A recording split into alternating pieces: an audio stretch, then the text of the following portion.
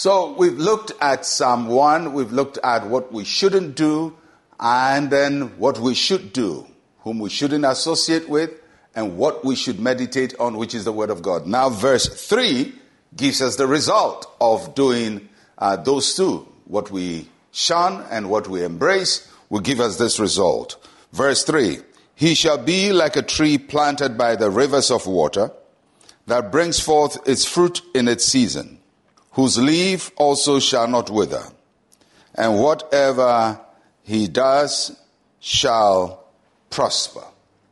There are four things I want you to note about this verse, that when we shun the wrong company and we embrace the Word of God, then the first thing is that we will be like a tree that is planted by the waters. So God has a way of planting us, and he plants us when his word is planted in our hearts. If we spend time in his word, receiving his word as seed in our lives, then his word becomes our planting. So when we read his word, we study his word, we meditate his word, we speak his word, and we do his word, we will be planted. And may the Lord plant you and establish you by waters, rivers of waters. The second thing I want you to pay attention to is that the leaves do not wither.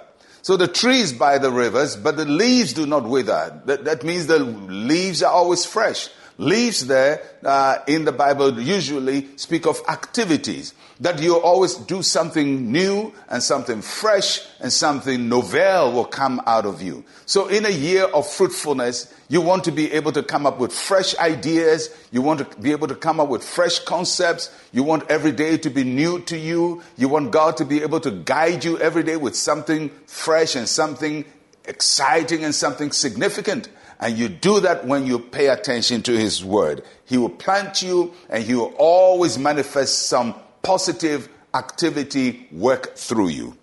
Then the third thing you see is the fruit. The fruit is what you begin to manifest, what you begin to produce. That's what fruitfulness is. And it says that the fruit will be seen in its season. And that's very important because fruits don't show up just any time. You don't plant something today and then it fruits tomorrow. There is a time. There is a waiting period. There is a time of trusting God. And when you trust God, there will be manifestation of fruit. So in this year, although it's a fruitful year, we're not saying that just tomorrow everything works out for you. There is a planting, there is a leafing, and there is a fruiting. And the fourth, which is very important, and ties up everything, whatever he does shall prosper. Do you think you'll get to the point where everything you do works? Everything. Can you imagine it? When you're living your life and whatever you do prospers. Every idea you work with produces fruit. Everything you touch is blessed. Everything works for you.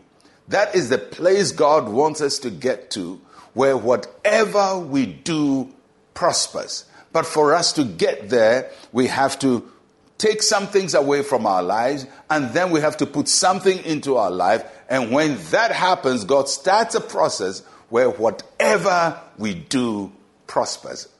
I'm desiring that you get to that point in your life where whatever you do prospers. And may the Lord bring you to the point where everything about you prospers. Your home prospers, your business prospers, your finances prosper, your health prospers, and your life is complete in Christ. That is where God wants us to be. Let's share a word of prayer together. Say with me, Heavenly Father, make me fruitful this year.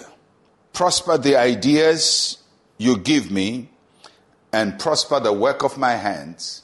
In Jesus' name, amen and amen.